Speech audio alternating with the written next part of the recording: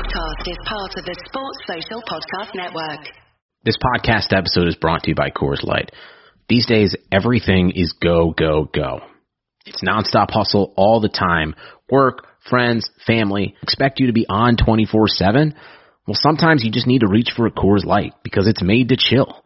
Coors Light is cold lagered, cold filtered, and cold packaged. It's as crisp and refreshing as the Colorado Rockies. It is literally made to chill. Coors Light is the one I choose when I need to unwind. So when you want to hit reset, reach for the beer that's made to chill. Get Coors Light in the new look delivered straight to your door with Drizzly or Instacart. Celebrate responsibly. Coors Brewing Company, Golden, Colorado. Sissoko finally waited. Eriksson low, great ball into the middle. What a save by Heaton. Tonight, Davinson Sanchez, Lucas Moura, and belted into the net. Brilliant goal! On debut, Tunge Ndombele has scored the equaliser for Spurs. Let's take it out of the way. Lucas Moura clips it. Oh, great goal! Stephen Bergwijn has arrived in North London. That is absolutely incredible on debut. Aurier! What a finish for 3-2 from Serge Aurier! First hand hit for Son. Kane, good area for Spurs. Kane's not afraid to shoot. Wow, what a goal, Harry Kane! That is exceptional. Who will try and place it? Wonderfully taken by Eric Lamela. Never afraid to take on a shot, and with good reason. Terror in the Burnley back line when Son breaks forward. Oh wow, what a run! Heung-min Son from inside his own half has scored one of the best goals of his Spurs career. Welcome to our recording of the Touchline Hotspur pod. It feels like it's been a long time since we've actually had any kind of real action. It's been weird watching these teams kind of play their football still in other certain finals. Some lost, we had some tears, and some won. It is what it is. We still have a lot of things to talk about, so let's get into it. Si, how are you doing, man? I'm embarrassed. For the listeners out there, I have a confession. I didn't hit record the first time, so we're having to start over again, which is a symptom of my tiredness, which is notorious for me. So, yeah, man, I'm good. Happy to be here. Happy to also have seen the tears and the sweat of our frenemies down the road. So I'm here to lap it up, mate. I'm well quenched. I'm not too well versed in courtside, but I suppose you've probably been busy with courtside fracco as well, right? So yeah, here and there. Obviously, my team, the Brooklyn Nets, are doing well, so we're happy times around here. So yeah, spirits are up for once. I was listening to the main pod, and obviously they were talking about basketball in there, and I was thinking to myself, like, I wonder if I should just message Si on the slide and just be like, are the San Antonio Spurs any good? I might get into this. Traditionally, they are, to be fair, but they've been bad the last 2 years. So yeah, don't support them. Glory hunt elsewhere, mate. It's not worth it. I don't know about glory hunting in sports, to be honest. Dave, how you doing, brother? Yeah, I'm good. I'm alright. I actually expected a summer of depression because obviously Spurs had a rubbish season. Ryan Mason picking all his mates, and then on the basketball side of it, my team got absolutely airbrushed out of the playoffs, the Miami Heat. So I thought, this is it. I was going to have to endure watching everyone else's success. But Spurs are doing their best to kind of keep me going. And we're going to get into the rumours about our good friend Antonio returning to London, because everyone wants to live in London. Boy, my fellow Whig brother. Man, I respect it. All right, well, let's get started. So we've obviously had quite a bit of a stir recently on the timeline and our fans. I just had a random thought as well. Do you remember when Mason, for the rival fans which may not have seen this, like Mason got a lot of stick for playing Eric Dier, even though he was making mistake after mistake, and then he's pictured going on holiday with him, private jet, ladies in hand, and you're just like, okay, but we've made the right decision, moving on, and not appointing the caretaker like certain others. Fair weather friend manager. But yeah, so there's been a lot of impatience among our fan base, or a lot of concern. I think it kind of stemmed from a lot of tier one sources suggesting that we were going to make our move and we had a name which we were going to appoint before the end of the season, right? And so everyone's licking their lips, and then the timeline follows on. Less than a week later, Sky are reporting that we're in for Roberto Martinez. We're like, oh, hold on. And then we get the stat which comes out saying it's been 45 something days. I mean, the days go on. Obviously, by the time you're listening to this, it'll be Saturday, so it'll be over 50 days. If we haven't appointed a manager since we have appointed, or since we've had a manager, and which has been the longest spell for any top club. Firstly, Si, what are your thoughts on that? Are you getting impatient at all? Are you concerned about that stat in any way? I'm not concerned at all. I'm more concerned with the reaction of some of our brethren who took the bait on that one.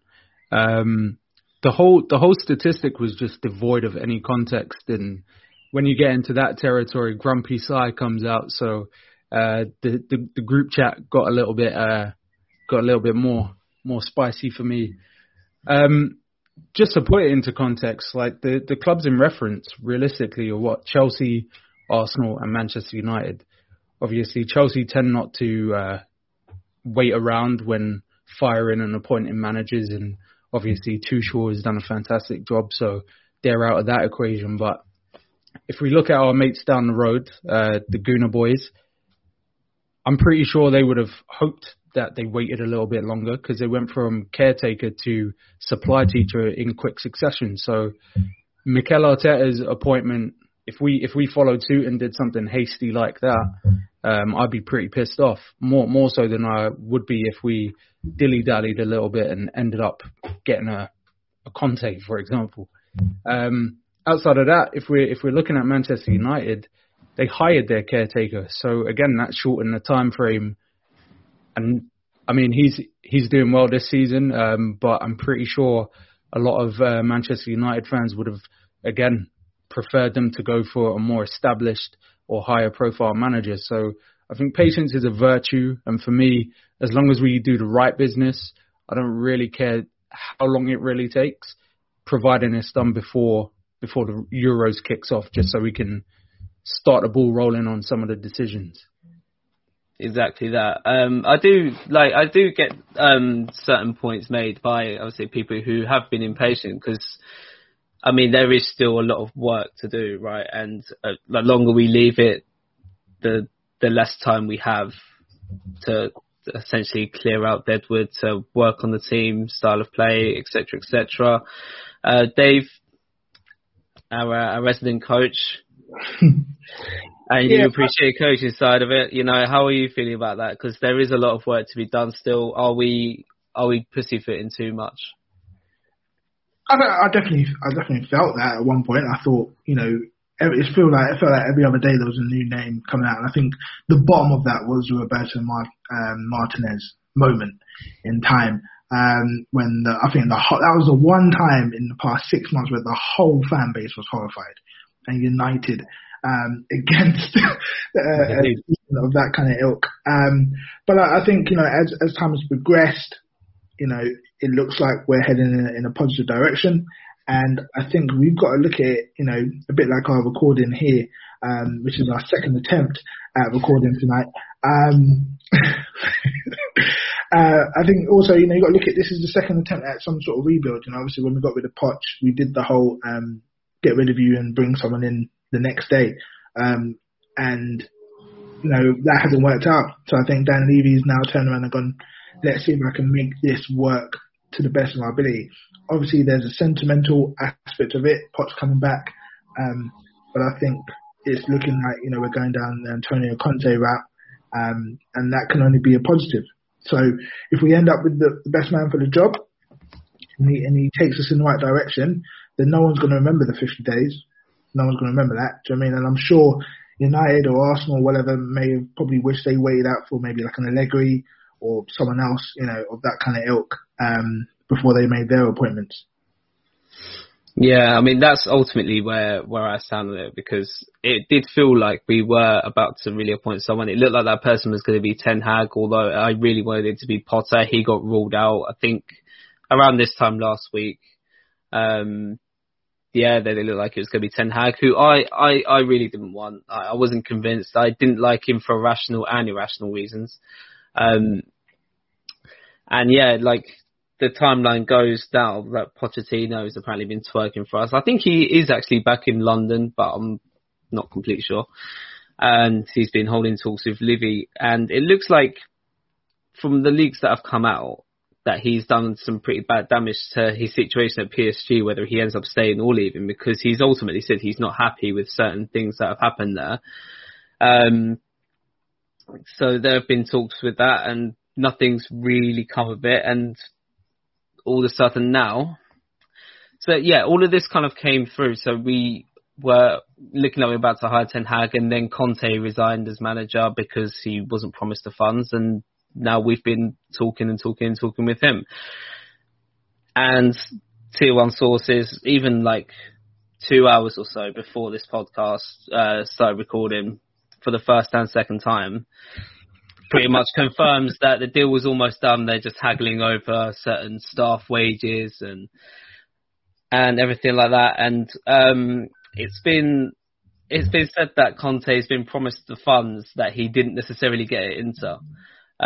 So Dave, I'll come to you first this time. Like, Conte, I feel like he was most of our first choices once it did seem likely that he was going to join. What do you think he can bring? Because I am actually interested to hear your perspective on this, because I don't think he likes them kids. He does like his older, more professional players in their 30 plus. That's usually his criteria of signings, 30 plus. But, you know, what can he bring to the team if he is appointed? I don't want to jinx it. Yeah. I mean, if he does get the role, I think the main thing for me is the fresh ideas. Mourinho, when he came in, his ideas weren't fresh. You know, his style of play had been pretty set from the early 2000s, hasn't it? Yes, there's been a few tweaks here and there, but we knew what to expect with him in that respect. Obviously, Poch, before that, the rumours were that he lost the dressing room, players were getting bored with his training style, all that kind of stuff, which kind of flies in the face of recent reports where like players were excited about the possibility of him coming back. So I think with Conte, what we're going to see is, you know, should he arrive at Hotspur Lane or Hotspur Way, whatever it's called, you know, we'll see some fresh ideas. And he's shown, especially in the Premier League, he's not afraid to try new things. You know, we all know the famous story, getting pumped by Arsenal at half time, you know, when he's at Chelsea, switches to 3-4-3, still loses the game, sticks with that and ends up winning the title that season. Yes, there were mitigating circumstances. Obviously, you know, was it Chelsea didn't have Europe, and there was different things that people feed into that. But I feel like he's shown that he could be that kind of dynamic, and his style has evolved over the 3 years. His teams score goals. I think I saw a stat that his inter-team last year scored more goals than Man City. You know, now you can talk about the league quality, all that kind of stuff, but you know, even going forward, he's been shown that he can create some really good patterns.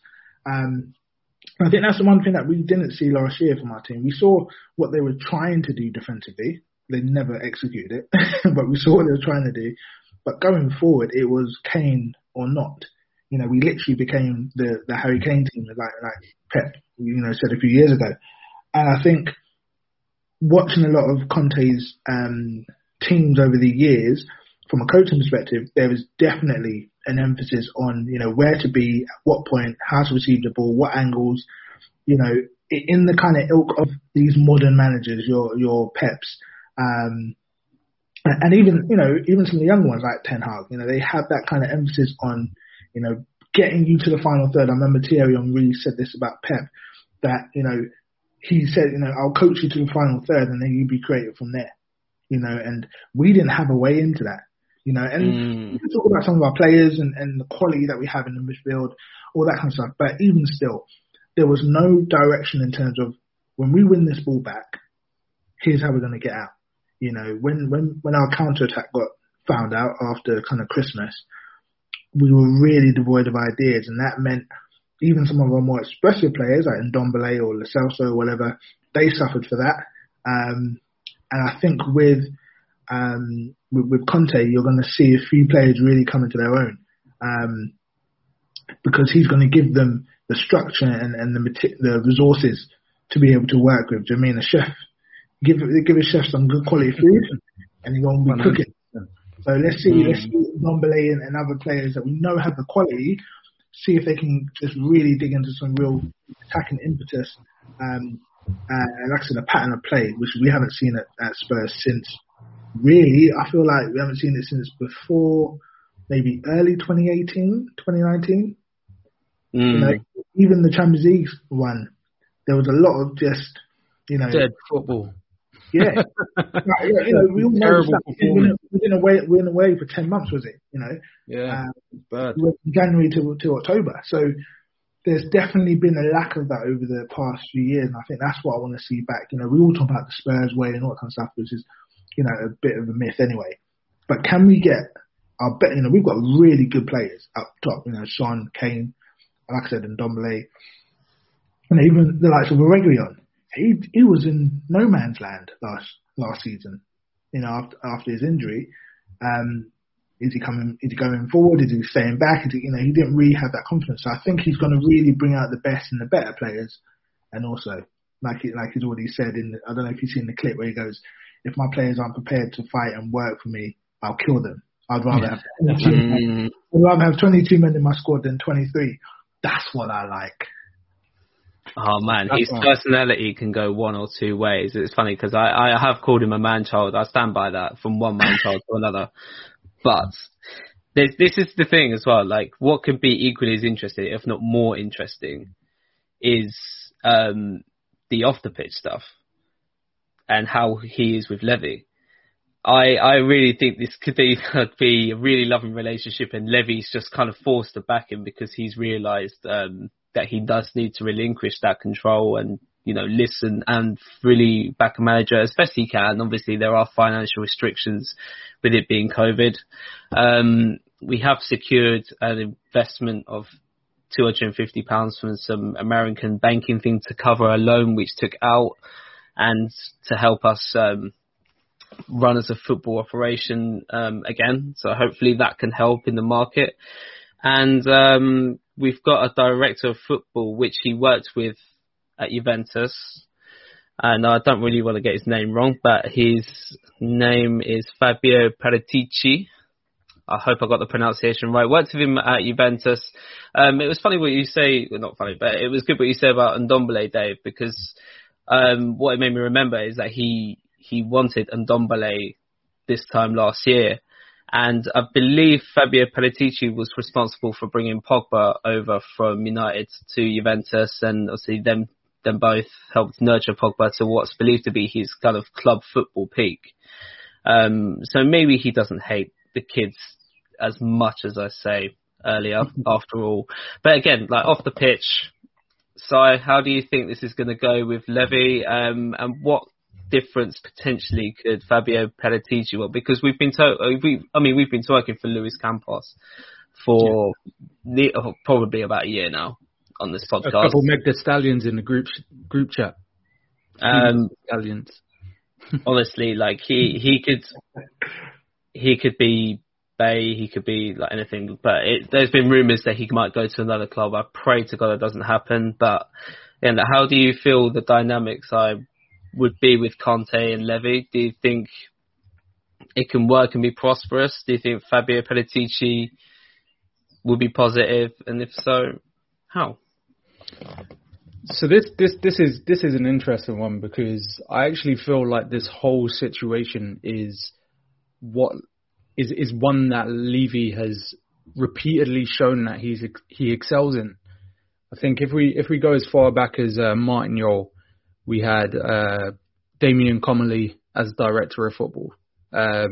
Brought in some of our most notable players of that generation, Berbatov, Modric, those type of names. And we really managed to build a squad that had a dynamic that really accentuated new ideas. Obviously, a few years into that, Comely goes off, ends up at Liverpool, gets Henderson, all of those type of guys into Liverpool, and the rest is history.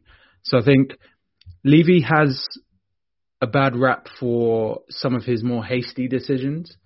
But when the circumstances are right and it requires him to be quite prudent and shrewd and quite decisive in his decision making, he rarely gets it wrong. I think we tried to take a shortcut with One Day Ramos, getting him in after winning Europa League. That didn't work. It ended in our last silverware, but in terms of the dynamic, it just was flawed from the offset.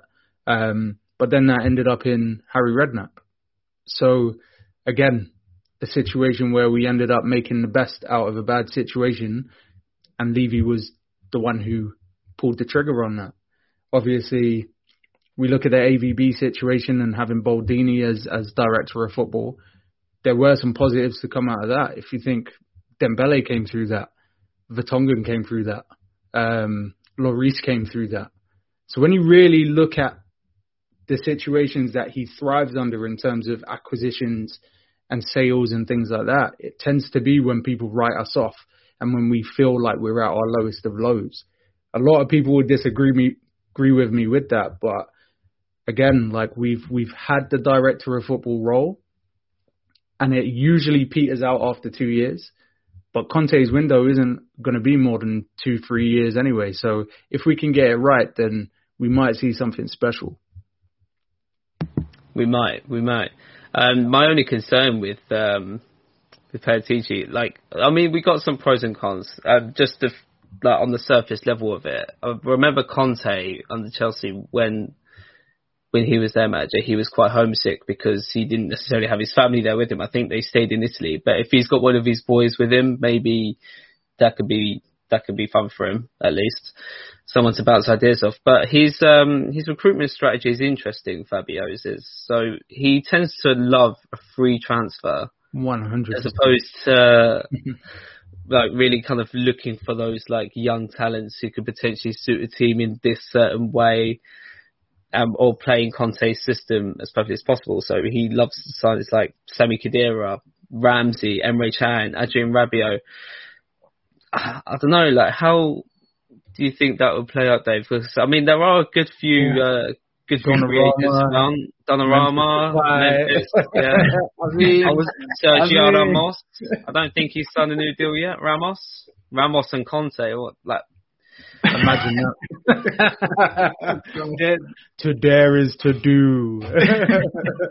Really and truly, right? I mean, looking at the one player I'm interested in, is it Demiral, the Turkish centre back? I think he's at Juve. Only played 20 odd games last year, valued at about 25 million. I think he'd be worth a shot. And I think with is it Paratici? I think one thing that would be good is that, like you said, he's already got a relationship with Conte. He's already built a title-winning team with Conte. And I think it's going to be a situation where I think he can pull a few strings in getting in the players, especially whether it be from the Italian league, which obviously Conte has just come from, whether it be defenders or whatever we might need to kind of supplement. Because we obviously know that Conte needs to be backed with some signings. But getting in, it's almost like a Daniel Levy masterstroke. He's like, yeah, I'm going to back you. I'm going to get you some signings. To do that, I'm going to bring in the guy who gets all the freebies. So it's Daniel Levy all over, isn't it? But again, we've got to be honest about where we are as a club, and if we need to look at lower down the market but develop some players, because I think one thing about Conte's system, it really, like I said, it brings out the best out of players. You're very well drilled players. Look at what Victor Moses. No one ever saw him as a wing back. Do you know what I mean? But he had a real better wing back than Hudson. Say again? Better wing back than Hudson currently. Oh, yeah. Yeah. One of my guys said that Hudson Odoi runs like a fullback, and I can't unsee it. It's just straight line drive. Wow. Head down, just. Yeah, so I think you look at Victor Moses, you look at other players over the years where he's caused them to excel because of the system and how well drilled the system is. So I'm not necessarily like looking at these glamour signings that we want to see. Yes, you want talent. Yes, you want to see someone that you can look at and go, I'm going to trust him with my defence. I'm going to trust him as the linchpin in that defence. Because let's be honest, that's probably the first thing we need to address. But it will be very interesting to see how that bodes for us in the transfer market, knowing that there might not be as much money, but this loan deal that Dan Levy's kind of just secured for us may be able to kind of smooth over some of the cracks. And obviously, we also want to be shifting players. You know, you don't want to be going into the new season with Sissoko still in the team. Or in the squad. I'm sorry, it's just he can't be your backup option. He might be our wing back though, to be perfectly honest. We'll get into that. I've got plans for Sissoko. I can't stop smoking at the moment because I've got an interesting question for you both. So with our current crop of players and Conte coming in, I'm going to exclude Kane and Son from this. But what are the top 5 players you think of our current crop Conte will help? Well, what players will thrive under Conte? Werlo. And you'll have to say his name if you're thinking of a certain someone. I'm going to go first. I'll say Joe Rodon. I'm going to say Oliver Skipp and Pierre Højbjerg. That's 3, right? I'm going to say Matt Doherty. I think he will. And I did just say his name as well. I think he will. And lastly, I'm really sticking my neck out because I don't think he's going to become a starter, but I think he's going to really improve Eric Dier. Nah, I don't think so. Who wants to go next? Oh, mate. I'll give it a go. Ndombele, definitely. Oh, yeah. Yeah. Reguilon as a wing-back. Yep. There could be another left wing back that might throw under him as well. Sessignon. Højbjerg in the sense that it will take a little bit of the pressure off him.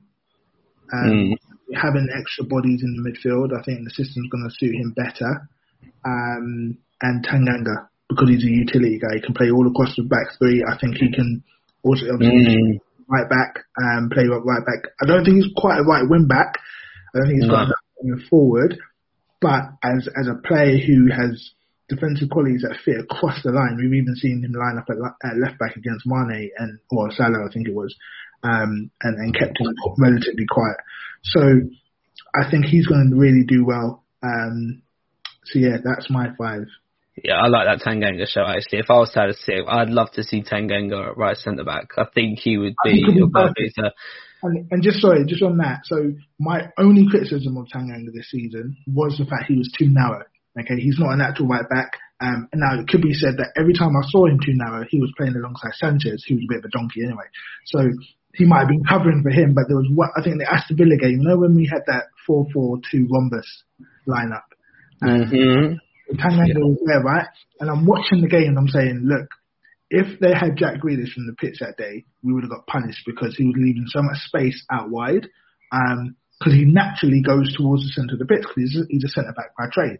And as a right footer, you know, he's just kind of just leaning into that kind of, you know, he's going towards his partnership. That's the kind of way he's obviously developed. So I think right centre back next to whether it's say Toby Anademara or Skriniar or whoever it is that we get in, I think next to a dominant centre back, you form a great unit. We can actually see him thrive, and that could be one of the quote unquote young players who we look at in years to come and say Conte really helped push him on. I love that shout. I've always thought with Tanganga as well. Like if he was to get like experience and a more suited league, like I reckon if he was to playing like every game as centre back for RB Leipzig, he'd be mentioned in the same breath as Upamecano and Konate and them guys. I really do. It's just a case of staying injury free for him as well. That's such a big one. He's been injured most of the season. I could definitely see him being the Azpilicueta type in that back three. Because obviously under Conte we did see Azpilicueta playing as a right centre back as well. So most notably getting absolutely destroyed on the back post when we beat them 2-0. But That's to be expected when your centre back's not that much over 6 foot or 5'10" or whatever. This one. But yeah, it's an interesting one. I do like that Tanganga shout, so I'll nick that. Yeah. Tongi for me is a no-brainer. As we've already mentioned, there are a lot of modern footballing elements to Conte's style. So I can just picture him picking the ball up from deep and playing little 1-2s up the pitch. Like I can see that, and playing as a sort of half wing type player as well. I'd say this one's tough. I think it's quite easy to say Reguilon because I can't imagine him being as bad as he was this season. Again, if we're going to compare to what we've seen from Conte in the Premier League, Marcos Alonso had a blinder, like assists and goals left, right and centre. And we've already seen that Reguilon in the final third is extremely creative, and he has an eye for goal as well in terms of just the way he positions himself. He always has options to either pass, shoot or cross. So seeing him develop in that role, I think that would be dope. Steven Bergwijn is the one that I'm most interested for. Either as like a sort of a wide forward or, dare I say, as a wing back. Because the guys basically played there all season for us anyway. So, I mean, why not make the best out of Jose's tutelage and fully convert the man? And again, maybe we see a Victor Moses regen or whatever. As embarrassing as that is, I think that's 4 so far. I'm stuck between Dyer and Winks, if I'm honest. I know people get onto Winks, but if you find him the right position and the right role within that team, and if you do protect him with 3 centre-backs behind him, what's to say that he can't improve? Just on that shout, Winks, as much as I'm not his biggest fan, you guys know what I say about him in the group chat. I think from what I've seen with Conte's build-up play, because it's so methodical, not at the expense of creativity. Okay, you're going to have creativity, but because it's so well drilled and pattern-based, I think a player like Winks therefore comes into his own, because you can tell from Winks is a rhythm player. When the game breaks open and there's rhythm to it and it's all over the place and needs someone to take the game by the scruff of the neck, that's not Harry Winks. But when you're controlling possession, when you're breaking teams down through patterns and movements and whatnot, I think he excels in that kind of situation, which is what we saw when he first kind of came onto the scene. You know, that Poch side was brimming with a bit of confidence. I think when we went to Real Madrid and we beat them, I think that's the game that I think Harry Winks kind of really came into prominence. And we've seen it in his better performances is when we've kind of had a bit more, like I said, pattern to it. And I think that will suit a player with his style of play. Whether I like him or not, you know, we'll see what happens. So that's the thing. The pitch gets spread a lot wider when you have 3 at the back and wing backs. There's more vertical lanes. There's more space for those central players to drop a bit deeper. And again, they're going to have that protection to where the centre backs might spread that little bit, and him picking up the ball from those guys, he's going to be able to turn and see a lot more of the pitch. And I think that's a lot of what hinders his game is when he picks up the ball, if someone's not immediately showing for it, or if there's not a tempo to the play, then obviously he takes a safe option, which for me isn't a bad thing, because I feel like recycling the ball is an underrated aspect of a midfielder's role. But there's more room to do that if you do progress the ball more methodically up the pitch. If you're looking for these really quick transitions all the time, obviously Harry Winks isn't the guy for that. That's where a Tongi or a Lo Celso, when he dislodges the crayons up his nose, that's what those guys are there for. Harry Winks is to recycle the ball and to create a bit of tempo from a bit deeper. So yeah, man, I'm hoping to see something from him. Otherwise, he's going to be one of the prime candidates to get skipped over, if you will. Fun. That's what I'm most excited about as well, because we've been bickering like what is the formation best suited to our team. Some have said 3 at the back. I think it was actually only me that said that. I'm not sure. Most others it's 4-3-3, but I think the base of what Conte loves is a more 3 in the midfield. He doesn't really like playing a number 10. He almost forced Eriksen there and it didn't work. And yeah, it's just no style where he's very, very good with box to box type midfielders and a nice holding, recycling midfielder. And to be honest, that could well be key in unlocking Ndombele and Lo Celso playing in midfield together and getting these patterns of play, these triangles, which he really loves in his team all over the pitch. And yeah, I'm really excited to see that. So I think it can really work. But that's exciting times. I really hope that we haven't jinxed it and Levy kind of pays his staff what they need. Yeah, man. So we're going to move on. We've got exciting times ahead. Not just their managers, but general football. So we've got a few of our players involved in the Euros. We had Joe Rodon play against Benzema last night. He did quite well. Just trying to think, like, who could kind of up their market value. Like, this is why I'm glad Sissoko went to the French like instead of Ndombele now, because Ndombele is going to be in the summer. He's going to be hungry. Sissoko might be getting minutes for Deschamps, increasing that value for potential suitors in the summer. So I mean, like, sorry, who do you think could shine for us? I'm trying to think who else is in the Euros. Like Kane, hopefully he doesn't get injured. Was it Bergwijn and make the squad? Damn, do we even have that many players in the Euros? I'm not even sure. We've got Mr. Wells himself, Gareth Bale, who technically isn't our player because I want that guy out of there, mate. Like, the 11 goal contributions do not fill me with any difference of opinion in how his season has gone. It's just been an absolute waste of time. So I'm hoping he sort of obviously the rumour was that he was going to retire after the Euros and try his hand at professional golf. More power to you, mate. Like, just seeing Gareth Bale in a Spurs shirt again next season is going to be a bit weird as far as I'm concerned. Send him back to Madrid, man. Like, I hope he has a really, really good Euros and they realise that, oh yeah, there's a little bit of space here for him. Ancelotti loves him, don't he? So exactly.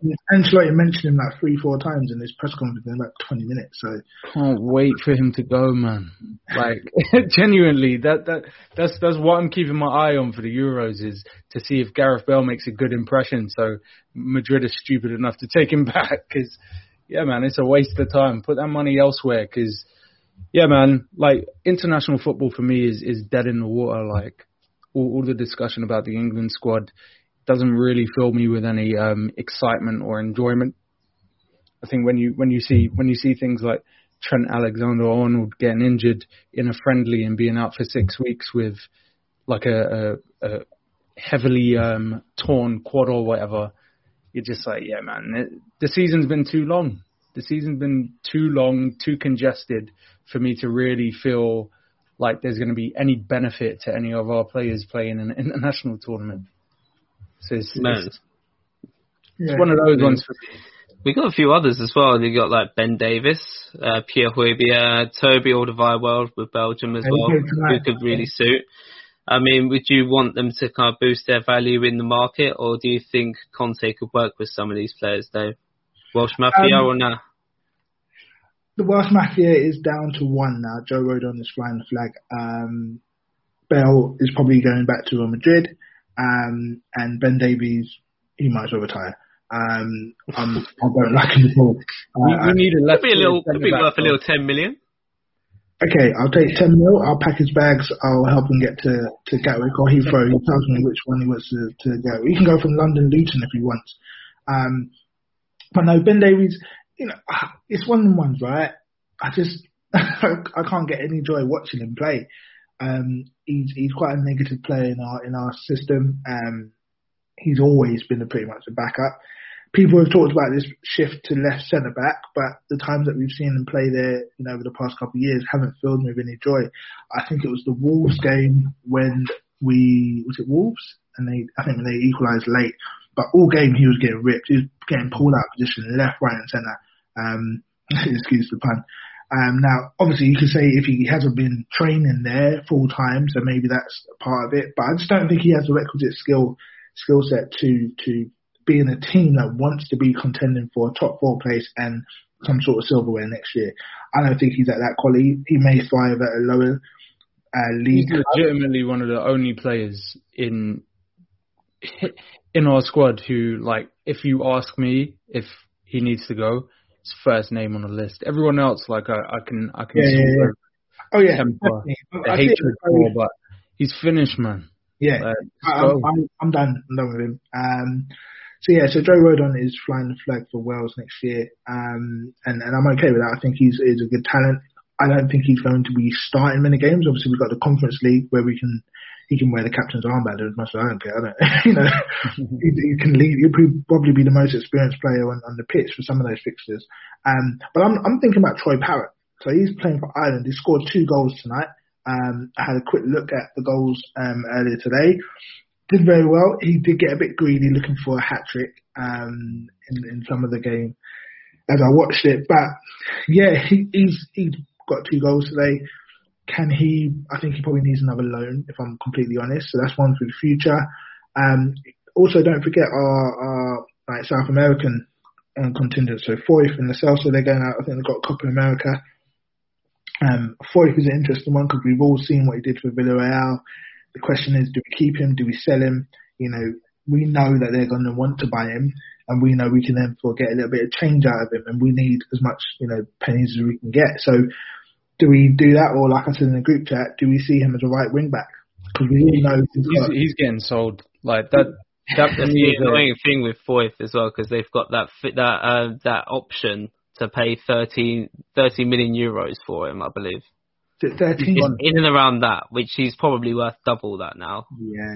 And if he performs well in Copa America, that's why he's worth. Did you say 13, 1-3? Yeah, 1-3. Wow. Yeah. That's a bargain. Pennies. Yeah. So I think there's a few of them out there, and obviously the main ones. We just want everyone to come home safe. Tony Belly's side. We just want you guys to come home and get home to your wife and kids. In one piece. We don't want Harry Kane having another injury because when Harry Kane gets injured, his wife gets pregnant. That's all I'm saying. I'm sure we need another Kane child. So I think if he can obviously have a good Euros, and I even thought about it because he keeps going on about I've got all these personal awards, the Golden Boots, I want to win something as a team. And he's like, I won't be able to get that at Tottenham. I'm like, well, if England ever slipped up and did something right and ended up winning the Euros, give him a taste of team success and then bring him back to Spurs and go, right, now do it here. You don't have to go exactly. Give him the armband. All that. Let him do the team talk. Sparkle out, guys, let's go. Put him back on free kicks. Yeah, exactly. Yeah, we need to. No, I hope he just earns another well-earned Golden Boot at a major international tournament. He may even pass it across. He may not. He may end up just earning a few more millions for Man City to pay for him. That's a good point. So watching the England game yesterday, the bits that I did watch, and there was a whole kind of thing. I don't know if you guys saw it on Twitter. I think maybe one of the commentators or the guys in the studio mentioned about him dropping deep. I think it might have been Ian Wright. Said how this is not Spurs. We don't need you to drop deep. To link up play and do all that, the creative stuff. Now, is it them taking a jab at Spurs, or do we think that he needs to maybe tailor his game for England? Because we do have, obviously the English midfield and attacking options are pretty strong. So maybe he doesn't need to do that. So it'll be interesting to see if he adapts his game anyway. Because I saw there's a few times in the game yesterday where he just faded out because he just kept going deep, and everyone was like, mate, we need you up top. We got Grealish there, we got Mount, Mount was playing yesterday, but they got Grealish, they've got Bellingham. I think he's going to be a real top talent. Unreal. He's absolutely his potential is incredible. You know, he's 17 years old, and he just got Young Player of the Year in the Bundesliga. Yeah, it's crazy. It's so annoying we didn't go for either him or Eze, but it is what it is. Eze is the one that for me, and it's sad obviously he's injured at the moment, but that would have been someone I would have said, look, in the off season, can we go and do a bit like how we did with Dele? We got him in early, and obviously he's given us his best few years, to start off with. I think Eze could have had a similar impact in our team, but I don't know how Eze would have worked in a 3-5-2. So maybe it's maybe we'll see, we'll see something different. Is that a mention of his name? Even that he didn't even come up earlier, so him not being mentioned earlier, is that kind of an admittance to Dele being gone under Conte? Well, I don't think he fits in the system now. I think about it. So I saw there's a lot of comment about him as a second striker, isn't it? That Dele plays best as a second striker working off Kane. Now, if you're going 3-5-2, do you use that second slot as a second striker of Kane? Obviously, we're all assuming Kane and Son, but you want competition for places. You want the ability to change it up in the game. I think if Dele does stay, he does definitely go into that kind of squad player role. And with the Conference League and everything else, I'm not saying he's going to be playing in the Conference League, but we could potentially have, again, a lot of games in a season where there's going to be injuries, there's going to be people suffering because they played all the way through the summer after 2 COVID seasons. We need to make sure we've got, the bodies on the ground. So it'll be very interesting, but if he does play, it'll be probably a second striker role. Again, he doesn't have a 10 in that system. It depends on what happens with Son. I think I've always felt like us going back to that 3 at the back, the 3-4-2-1, if you will, was our best formation. And Credit Karma has always been there to help you make better financial decisions, and now they want to help you even more. With a Credit Karma Money Spend account, you can be rewarded for good money habits. Credit Karma Money is a brand new checking account where you can win cash reimbursements for making purchases. Just pay with your debit card, and if you win, you'll be notified on the spot, and your Instant Karma cash will be added back to your spend account. Open your FDIC-insured spend account for free. There's no minimum balance requirements, no overdraft fees, and free withdrawals from a network of over 50,000 ATMs. And when you make a purchase between June 8th and June 30th, you'll automatically be entered to win $1 million. Right now, visit creditkarma.com/winmoney to open your free account and start winning instant karma. Go to creditkarma.com/winmoney to sign up for free and start winning. That's creditkarma.com/winmoney. Instant Karma is sponsored by Credit Karma. No purchase necessary. Exclusions and terms apply. See rules. Banking services provided by MVB Bank Incorporated. Member FDIC. Maximum balance and transfer limits apply. That said, he did play very well in that. Precisely. He played on the left side of that and caused havoc week in, week out. So I've got hope for Dele. I think his movement is always going to be an invaluable asset to have. It's just about having the creativity around him to find him early and find him often. And if you do that, again, if you've got Harry Kane dropping deep and Son and Dele running into space or sort of linking up with him, I think you've got endless potential in the way that you can build attacks. It's just about finding the right system and the complementary pieces around them to make that work. So for me, it's more important to see what we do with the midfield, because I do think Dele could find his way in the good graces of a coach who has been torn to pieces by him. So, yeah. I think it's interesting. If we as football fans, we say, "Oh, he's a system player," we immediately see it as a negative. But I think players like Dele Alli are system players. At our pomp with that kind of free flowing, Dele, Ericsson, Son, Kane. I remember seeing when we smashed up Huddersfield, was it 5-0 or something? And we just tore them to pieces like in the first 60 minutes of the game. And, I think it was at Wembley, and their movement was incredible. Those front four, no one could hang with them. I mean, it was Huddersfield, so, take that into context, but you just couldn't hang with them. And at a point during that kind of run, that was what kind of, we saw it this year with the Crystal Palace game, when they were playing and just the movement off the ball.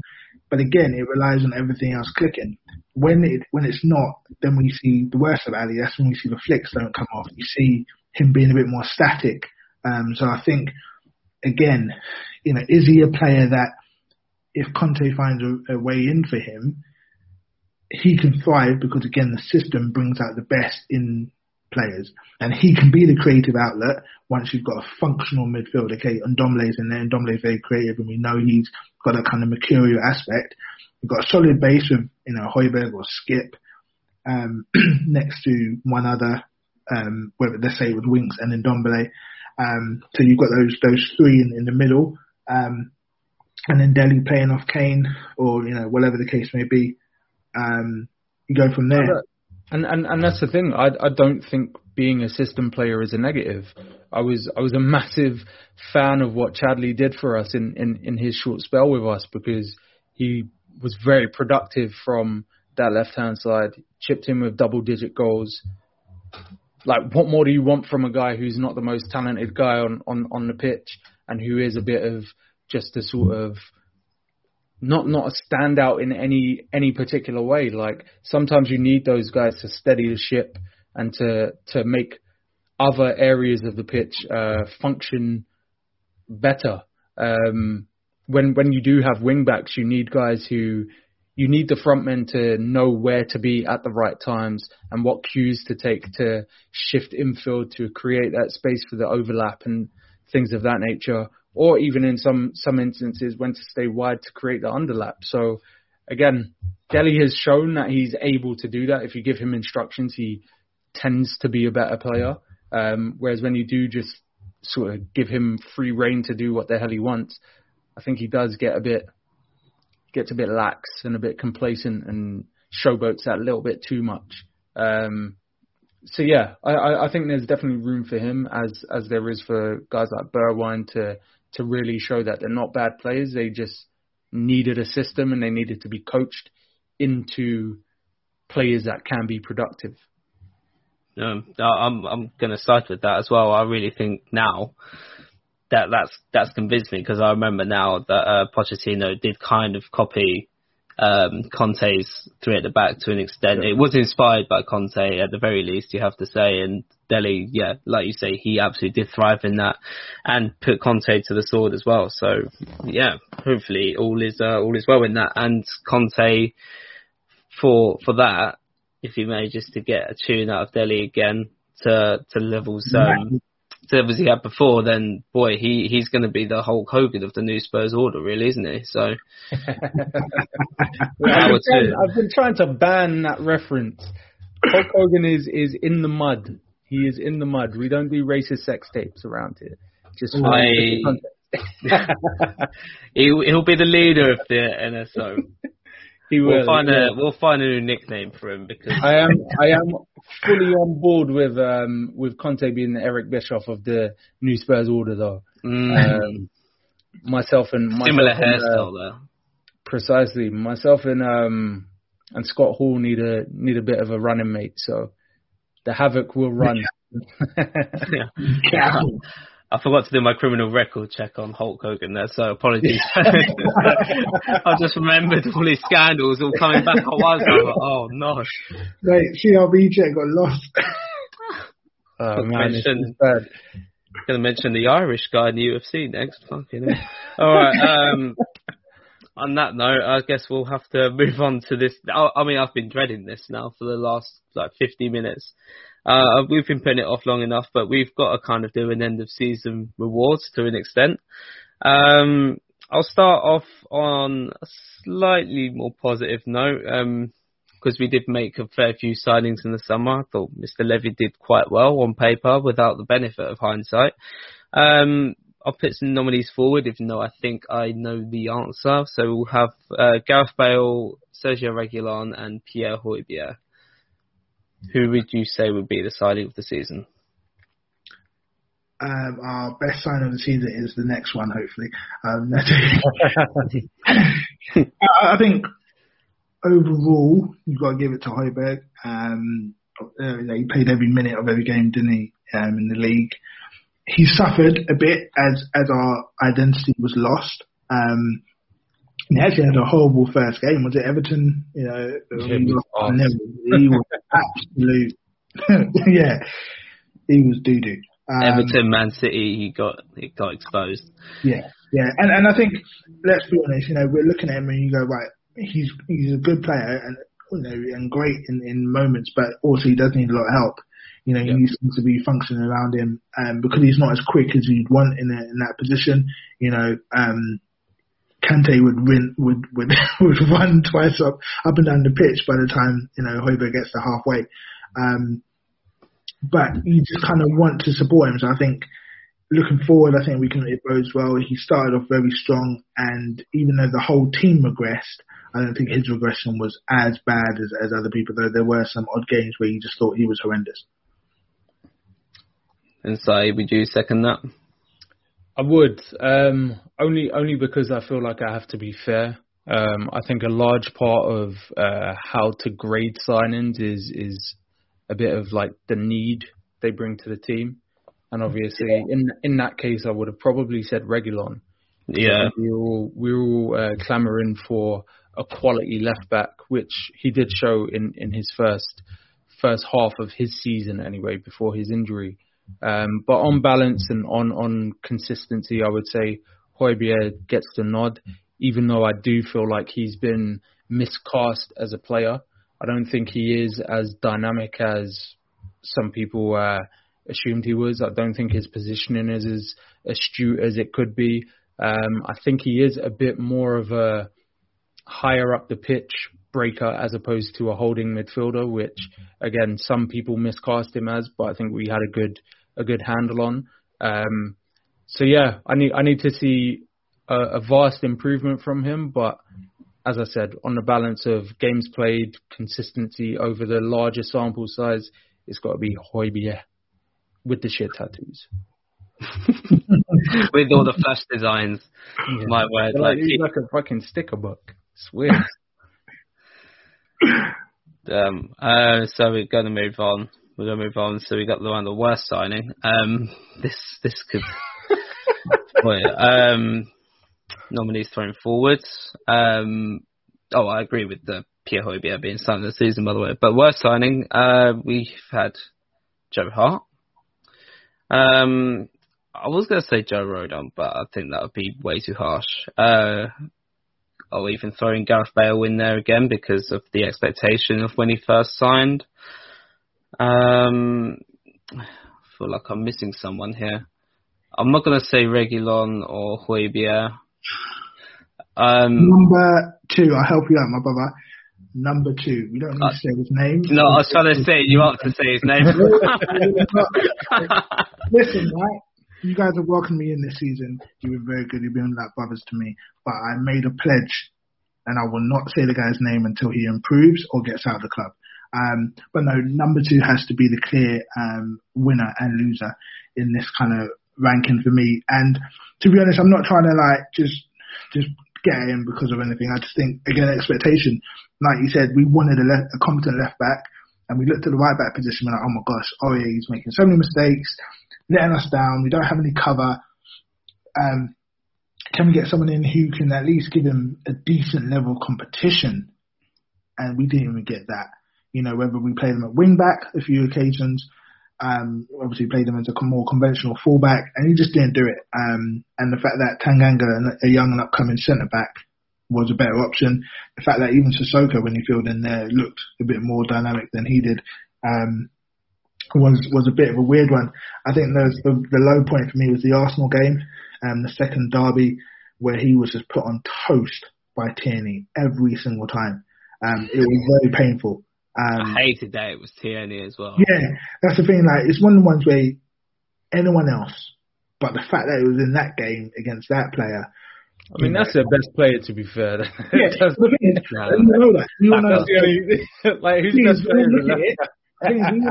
Look, we know what they're going to do. We know they're going down the left. We know he's going to try to get down the line and try to get crosses in. He's a good crosser of the ball. One of the better crossers of the ball, from a fullback position in the league. Let's be honest. So we all league and expected assists apparently as well. Shout out to Dan Coogs. So I think for me, seeing how he just struggled to get any sort of handle on him, he doesn't have much pace. I don't know what the Wolves' tax is on players, but yeah, it just hasn't worked out for us. But yeah, like I said, for me, Gareth Bale, I don't put him in that category of the worst, because I said to my mate, I said, if we get 15 goals out of him, I think that's a decent enough season. He got 14. I think a lot of his play was mismanaged. I think he could have probably given us a bit more over the course of the season, but our departed manager had different ideas. So, yeah, it has to be the guy that played at right back. It's a tough one for me, but even though Bale did look great on the stats, I would still pick him, because it was just the way he removed himself from accountability nearly as much as Dier. I know when he articulated himself quite badly when he was last on international duty, he did that interview, and he's been a huge part in how bad our season has been, even like more so than Doherty for me, because he wasn't even fit for the first half of the season.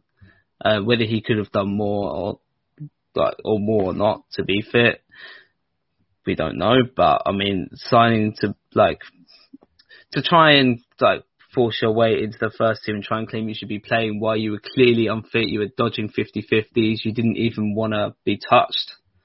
You were a bit precious about that until the final weeks of the season under Mason. You could stat pad against some of these smaller teams. That's fine. It just didn't impress me much. And yeah, for me, I'd say Bale.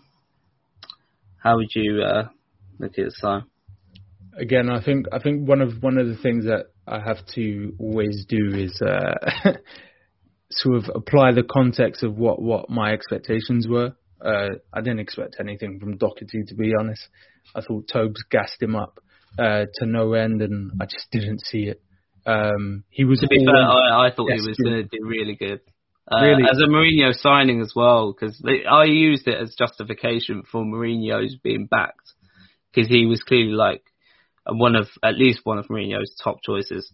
And then he managed to bring him in. It seemed like he had a plan for him, at least, and then I thought I genuinely always thought he was destined to be second fiddle. Aurier in Project Restart was probably one of the standouts in terms of improvement. The lopsided fullback approach worked really well for him, and we managed to cover up his deficiencies and also accentuate his strengths. And I didn't see how Doherty would fit into that. And again, over the course of the season, we looked best when we had two fullbacks who got forward and were able to get back. And Doherty isn't that guy. So although he was shit, I can't pick him, just to be fair. For me, it's that Vinicius Janssen Newt, man. That was complete and utter waste of time, waste of money. And the fact that he celebrated every goal in the way that he did just pissed me off. Great. What is this Mbappe regen stretched out? He's like pro clubs Mbappe. It's like everyone makes a guy either really tall or really small on pro club. And he's extra tall, extra lanky, not pacey, not techie, not anything, just nothingness player. And I hate when we do this thing where, again, nobody really knew anything about him, but obviously his name sounds sort of cool, so people hype him. South American. Precisely. The little screw face, the favela scar, all of that. It's I can't get with it, man. It's tedious. It's we're going to go into this summer again, whether Harry Kane stays or not. We're obviously going to try and get a new striker, but we're also going to have that conversation about the backups again. And please, oh please, can we stop going for these no-name dons?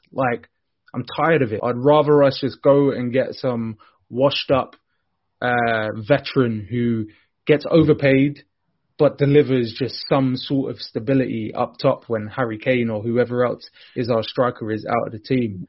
We cannot say Vinicius did deliver when he played in most of his games, though. He played against Bulgarian plumbers and Portuguese farmers or whatever teams we played. It's like, come on, man. Like, because you could argue he was signed for that. Where did it get us, man? It got us Conference League in the end. Like, we got knocked out of the Europa League embarrassingly. Like, there was clear lack of confidence in playing him in games that actually mattered. He played the qualifiers. He played some of the early rounds in the cup competitions, but realistically, it's just not that to me isn't a backup option. That's not a rotation striker. That's just a body to throw on the pitch because you want Harry Kane not to play. But Harry Kane still ended up playing some of the qualifying games for the Europa League. He still played too much in the cups. Like, literally just Janssen 2.0 with a little bit more Samba flair. Like, it's dumb. It's dumb. I'd rather just see Son just play as our striker when Kane is out. I'd rather just that, because at least you know what you're going to get. It's a name you can trust. It's like blue magic. Like, you know it. You can get behind it. Like, guarantee it. You can guarantee it. Like, it's going to deliver some sort of high. You get what I mean? That Janssen, man, send him back. Send him back. That's what I mean. Janssen is such an offensive thing to be called, because I don't like how did he ever even score a goal from open play? That was, I think, like one, but he got even less minutes than this Vinicius guy. Yeah, that's one of Poch's biggest failings. I can't lie, man. Like, I feel like he could have utilised that kid a little bit better, man.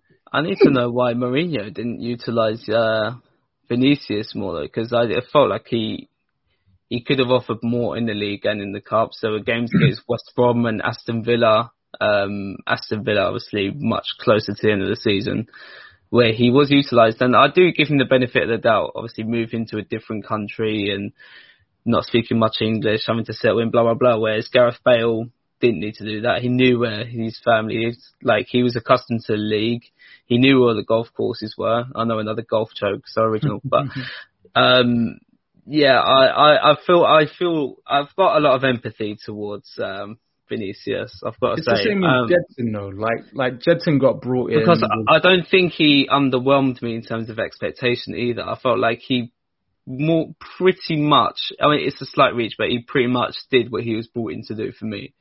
I think it's just as damaging to just not be thought of. Like, when you think of this season, can you remember what Vinicius highlight is? No, I forgot about Vinicius, to be honest. Marine standing there celebrating like Mbappe, but like I forgot about Vinicius too, but because Mason decided to cast him aside. I didn't really get any clarity on that either. But I'm pretty sure like Jedson was brought in to babysit for Mourinho, and Vinicius was there washing his dishes. You know, you sometimes need like household to know the language, to know the culture, to cook your favorite meals and shit. They were here on work experience. Yeah, exactly. Like, oh man, I'm so glad to see the back of that youth. Like, just a waste of time. So we've all said 3 different names there for the worst signing of the season. So we may have to put that to a vote to the wider group, to the audience. So I mean, yeah, for worst signing of the year, Bale. Dave saying number 2. I'll do the grace, and you're saying Vinicius Janssen. Yeah, such a harsh nickname, but we'll go at that more. I guess stick to it, man. Fair play. I respect it. All right, we'll wrap up with Team of the Year. A fair few players are going to be self-explanatory in this, but maybe some not so much. There's going to be a certain back line which is just going to be, stick in my mouth the whole time just thinking about names. We'll start with the goalkeeper, Team of the Year. Joe Hart. Sober Hugo. Oh my Paolo God. Gazzaniga. Just a note on Joe Hart, the scout. The one that didn't play. Yeah, the one that didn't play. Alfie Whiteman, best hair. Shoot from distance, it goes in against Joe Hart. Still has been the same for the past 10 years. It's so bad. Remember Marine when they nearly scored in the first 20 minutes or so, and it hit the bar, and he didn't turn around and look like, I knew that was going to happen. Yeah. Yeah, he shit his jobs. I 100%. despise that guy. Like, oh man, Joe Hart. He was definitely the guy. I just don't mind it. I don't mind him as a third goalkeeper, but please not a second choice next season. I beg. I don't care if Conte loves these over 30s as much as he does to have him second choice. I just can't see it. Dave, you want to say the right back team of the year? So I think he's had a good season, on Serge. He's much improved. I think, we go for He's not extending his contract, but he's been okay this season, I think. Yeah, he was actually probably better than last season, but obviously not at his best. There were some moments where it did look like he'd cut out a lot of the errors, but then, Carabao Cup final, why are you fouling Sterling out wide or whoever it was? Oh, Sterling tore him apart in that game. I was trying to think of the glaring errors he had. Think about it. Yeah, he tears him apart. Cool, that Sterling does that to a few players, whatever. But why do you foul him when you know we're vulnerable from set pieces? Why do you foul him out there? Like, he does it literally every other game. And it puts us under pressure. The West Ham game, Leicester at home for me was the most rash one when he did that penalty on Fofana. Yeah. So we've seen him still have those absolute meds, but compared to the person that was brought in as competition, he was probably the standout at right back. Centre back. I think one of them's quite an easy one because all in all he's had a pretty good season. I can't remember him making any glaring errors apart from the penalty he conceded against Leicester in the reverse fixture in our last game of the season in Toby Alderweireld. Yeah, he's obviously very limited now, but I mean, compared to the rest, I think he's made the least amount of glaring errors. I think it's safe to put him in. Made the least errors, but genuinely, I think this guy is cooked. Like, oh God, I want to see him improve next season. Just if he leaves too, I'll be a happy man, mate. He's a player that needs to now be bailed out by his players around him.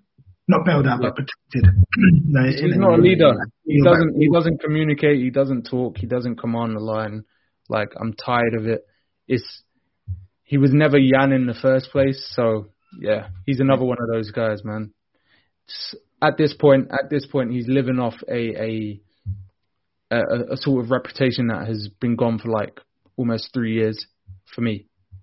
But yeah, he's the best of a bad bunch. But Dyer's what's it called? The other guy in that partnership, surely. I think so too. Only based off his kind of first half of the season where he was in everyone's team of the year, so obviously the team of the calendar year. He was in England squad after England squad. Southgate fancied him to hell. Mourinho fancied him. He was playing rather well, even though we were waiting for a mistake from him for a while. But when you look at the other options, Tanganga didn't play enough games. Rodon didn't play enough games and had a shaky start, I've got to say. Eric Dyer is better in the high line. Let's just put it that way. Like, even though it leaves space behind and his recovery, you can't always trust it. He's better when we play on the front foot because that's the problem. You got to play him in the high line, but then he leaves space behind him, so you need someone who's quick behind alongside him. Which usually he is deceptively quick. But again, it's the anticipation. He doesn't turn quick enough. Exactly. So he's always, half a yard behind the yard that he should have been. Which means you've got to play Sanchez next to him because he's got the pace. But we don't ever want to see him play again for Spurs. Yeah, it's a process of elimination. See, who else has been there who's been performing badly, and then Sanchez it's been largely indefensible. I guess it's going to have to be Dier next to him. Christ, unless we just do a formation change and just have full backs and one centre back and try and pick someone else. Just be really bizarre Conte tactics. So we got your regular Don at what's it called? Yeah, Ben Davis, left centre back. There we go. Didn't have a bad game there, to be honest. Didn't have many games at all. So. Yeah, that would be my choice actually. Second centre back, Ben Davis next to Toby. Oh God. So left back. Sergio Reguilon. Yeah, the thing is, even in his bad games at the end of the season, there were still moments where you thought, oh, you know, he's creating a few opportunities. You know, he just didn't have consistent games that we were so used to seeing him in the first half of the season before his injury. And that can happen with young players who've never had to play through Christmas. They've never had to go through those pinch points that we have in the English Premier League season, and especially doing that with an injury. But yeah, you know, he suffered in that respect. But we do need to see an improvement next year. But there are no other options at left back that are worth a shot. None at all. Done. Right. Right midfield and or right wing. So what are we doing? 4-3-3 or what? Or what? Yeah. I'd say 4-3-3 is probably. Yeah. Yeah, let's do that. Yeah. Okay, so we've got a little bit of a toss-up between, unfortunately, Lucas Moura and Gareth Bale. I think our front three, in terms of over the season, that I actually had more confidence in, I would have to say Kane, Son and Moura. Just because 100%. I think Moura, you know, as limited as he can be, he definitely played for the badge. And you definitely got the sense that he really wanted to make things happen. And obviously, you know, you look at the Crystal Palace game, I think, there was one other game around that time where he was putting a lot of pressure on winning the ball back high up the pitch. Even in the final, the Carabao Cup final, he was, you know, arguably, you know, the one player who was getting on the ball and causing problems. He got, you know, 2 yellow cards for both their centre backs, didn't he? And then Ryan Mason took him off for Sissoko or something like that. But anyway, as you do. So I think more over the course of the season, probably had the better season. Lamella obviously chipped in with one goal here and there. Bale got the goals that the others didn't, but Bale didn't play enough, I don't think. So yeah. The Lucas Moura one for me writes itself because I think that, again, the bar was super low in terms of what the expectations were, and he, for all intents and purposes, proved that as a squad player, you don't really get better than that type of guy. Like, you can slap him in a more defensive role where you just use his engine to press people into mistakes. And ultimately, he arrives in the right positions when Harry Kane drops deep, because he ends up not clattering into him on the 18-yard box. So it actually suited him for Kane to adjust his role, seeing as his Moura's incompetence doesn't really allow him to realise, if I bundle my way into the path of Harry Kane, then I'm going to break down an attack instead of helping it. So I think he finally found a little bit of a balance and showed a bit more intelligence, to be perfectly honest, on a football pitch, and he was actually quite a useful piece over the course of the season. Boy. All right then. I can't disagree. Because I mean, I've got the other option as my worst signing of the year, so there's no way I can put him in. All right, Lucas Moura in. I think he's just never going to be built for right wing, but if I have to put someone there, again, the bar's on the floor. There he goes. We're going to move to centre midfield. I started holding midfield because it's, again, self-explanatory one. I'd put in Pierre Højbjerg. Yeah. The 2 midfielders in front of him. And Ndombele. Yep. Yeah. Easy. I think it's this third midfield option now where we've got options. So go through Lo Celso, Sissoko, Winks, and am I missing someone? Ali. Oh, yeah. Dele Alli. See, I think this is interesting. I think it's interesting because we've gone through all 3 divisions of the team. So your defenders, your midfielders, and your attackers. And in each section we've gone, there's one option where you go, well, you've got to pick someone. Do you know what I mean? No, I'm gonna have to probably change the formation to a 4-2-3-1 because we did pretty much play that for most of the season, right? And you got another number 10 option in Lamela. So you've got Lamela, Dele, Celso, Sissoko, and I can see where this is going already. I've got Winks and Højbjerg as a double pivot with Tongi as a 10. Yeah, go for that. That's my ideal team, to be fair. I just wouldn't call that as much as I do like Winks. I do love Winks, but he has not been good this season, and he's put the good soul name through the mud. Like, I don't feel like any of my takes hold any weight now because I've put all of my stocks in him and he's just let me down week after week. It's a funny one because ultimately there's not been a combination over the course of the season that's actually worked. No. Even when we were winning, nobody really wanted to see Tongi as a attacking midfielder. Like, no one wanted to see that shit. Like, we all clamoured to see him back at centre mid, and then by the time we did, we didn't have anyone to play in front of him anyway, so it was like, all right, cool, we're back to square one. I think, this season has been a bit of nothingness for our midfield, to be perfectly honest. So, and I think this is it.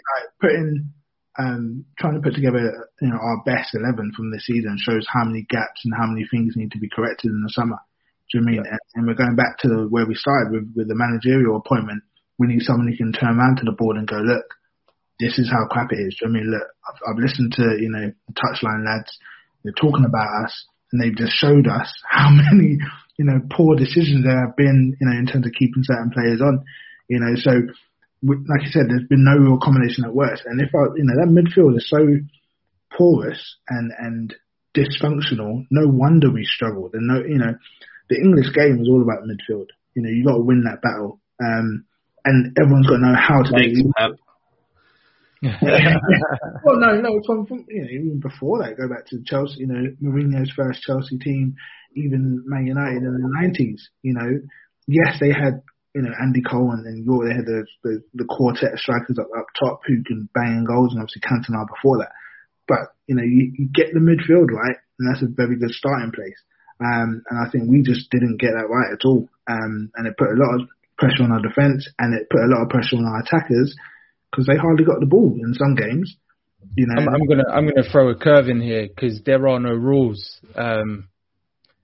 One of our loan players got voted into the championship team of the year. So Oliver Skip in. Skip in there. Oh boy, I'm so excited to see this man this season. But Alfie Devine gets in the team. Not after that Fulham performance. Yeah. No, God, I'm excited for Divine's future as well. But if I'm looking at it as a 4-2-3-1 and what midfielders have been most effective this season for our first team, annoyingly, I'm going to have to go Højbjerg and Ndombele and then Lamela, because he's been the best performing out of those names, in my opinion, as a 10.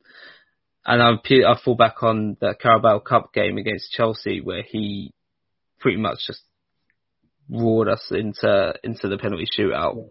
The game against Man United at Old Trafford, where he just caused havoc. Not even with the ball, he just caused havoc and effectively won that game.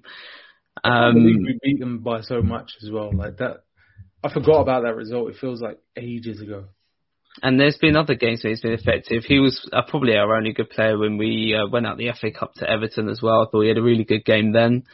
And that's where the bar is. You're picking up like 3 or 4 good games, and that is the criteria. That is what qualifies you to be in that team of the season.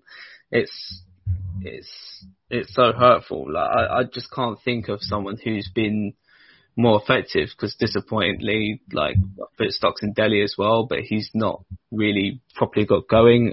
Winks, again, if I'm being objective, I can't put him in. Lo Celso had quite a few good games before he got injured again, and then just got nosebleeds for every game he played since. He's a shit Eric Lamela, basically. Like, less effective. I think from what I've seen of Lo Celso before this injury, I still have faith in him being a better Eric Lamela. But again, that's where the bar is. 4-2-3-1. Yeah, for me, Højbjerg, Ndombele, Lamela. I can't believe I've just said that. What is my team? But boy, that's fair. The other two write themselves. The other two write themselves. First half of the season, Son Heung-min and Harry Kane. Because Son still ended up with 17 league goals. But again, a lot of that was that first half. He just blitzed his way through. But we all knew what was coming. We knew he was going to go on that 10-15 game stretch where he doesn't really give us much. And I also think, a bit like with Bale, and I know Simon might disagree with me, certain players play better when we're playing on the front foot. Son is not great in a team that's playing defensively. He push us forward 10-15 yards up, and he's devastating. Because he can get in behind. He's not. Yes, he has got pace, but from as an attacker, he's also quick-minded. Like his mind thinks quickly, so he actually has quite sharp movement in and around the box. He can get into good pockets, and Kane picks him up. We saw in the Southampton game where we stepped up the tempo, and Kane got 4 assists or whatever to Son, whatever it was. So he's definitely. He definitely needs to sign a new contract because, however the summer pans out, whoever comes in, he'll be a key player for us next year. I think that Son situation is a funny one, man. I think it's done. I actually think it's done. Yeah. I mean, I have no doubt that he'll sign again. Just because, again, if we do manage to bag Conte, I think a few heads are going to turn. The pod where we spoke about Son being world class, my main thing in detraction of that tag when attributed to Son is he's only really good when he's playing on instinct, and I don't think that's the sign of a world class player. Unfortunately, like in those sort of decisive moments, you can count on him, but you can't count on him consistently enough to put him on the same standing as, say, a Mane when he's in full pump, or a Salah when he's firing on all cylinders. So when you go down the list of players who have justified that tag over the course of years, Son is better than the likes of, say, a Martial in terms of overall quality and production, but he's below the sort of bar of a Sterling, a Mane, a Salah for me. And again, most of these guys have had poor seasons this year, but Son, for all of the glorious moments that he's had over the course of the season, the same habits have pushed into his game. And as Owen has so eloquently put it, he does at times just look like a luxury player. And world-class players who are luxury need to be hitting a goal a game at least. Otherwise, it starts to look a bit booky. This is why I'm excited for him next season as well. Again, I think he'll sign, especially if he knows that Conte is coming in, and playing under Conte to be facilitated as the luxury player he is, and centrally for the most part. That is a scary prospect. That's a really scary prospect, and he could well end up getting a kind of goal a game kind of ratio. It's going to be interesting. I mean, hopefully we'll be able to keep Kane as well when the new Spurs order will march on. All right, lads, I guess we'll wrap up there. Thank you for joining me. It's just come up to 10:30 in the evening. I know we're very tired, so more power to you for joining. And again, just to properly sign off, if you're not in the Discord community, as it stands, you are really missing out. Even though Tottenham haven't really got anything to smile about, there's been so much going on with the Europa League. There was tears with Man United. You've got a lot of banter flying each way with the Champions League win of the other team, and then you've got the Euros coming up. And I really can't stress enough, if you're not in the Discord community, at least in the chats, you really are missing out, because that's where all the jokes become, all the jokes end up on there before they end up on the timeline. So really and truly, you need to get into it. hit up the main pod as well. All the jokes are there, and be sure to listen to some more of our pods. This is brought to you by the New Sports Spurs Order. Peace. And love. On debut, Tunge Ndombele has scored the equaliser for Spurs. Lucas Moura clips it. Oh, great goal! Stephen Bergwijn has arrived in North London. That is absolutely incredible on debut. Oh, yeah! Sports Social Podcast Network.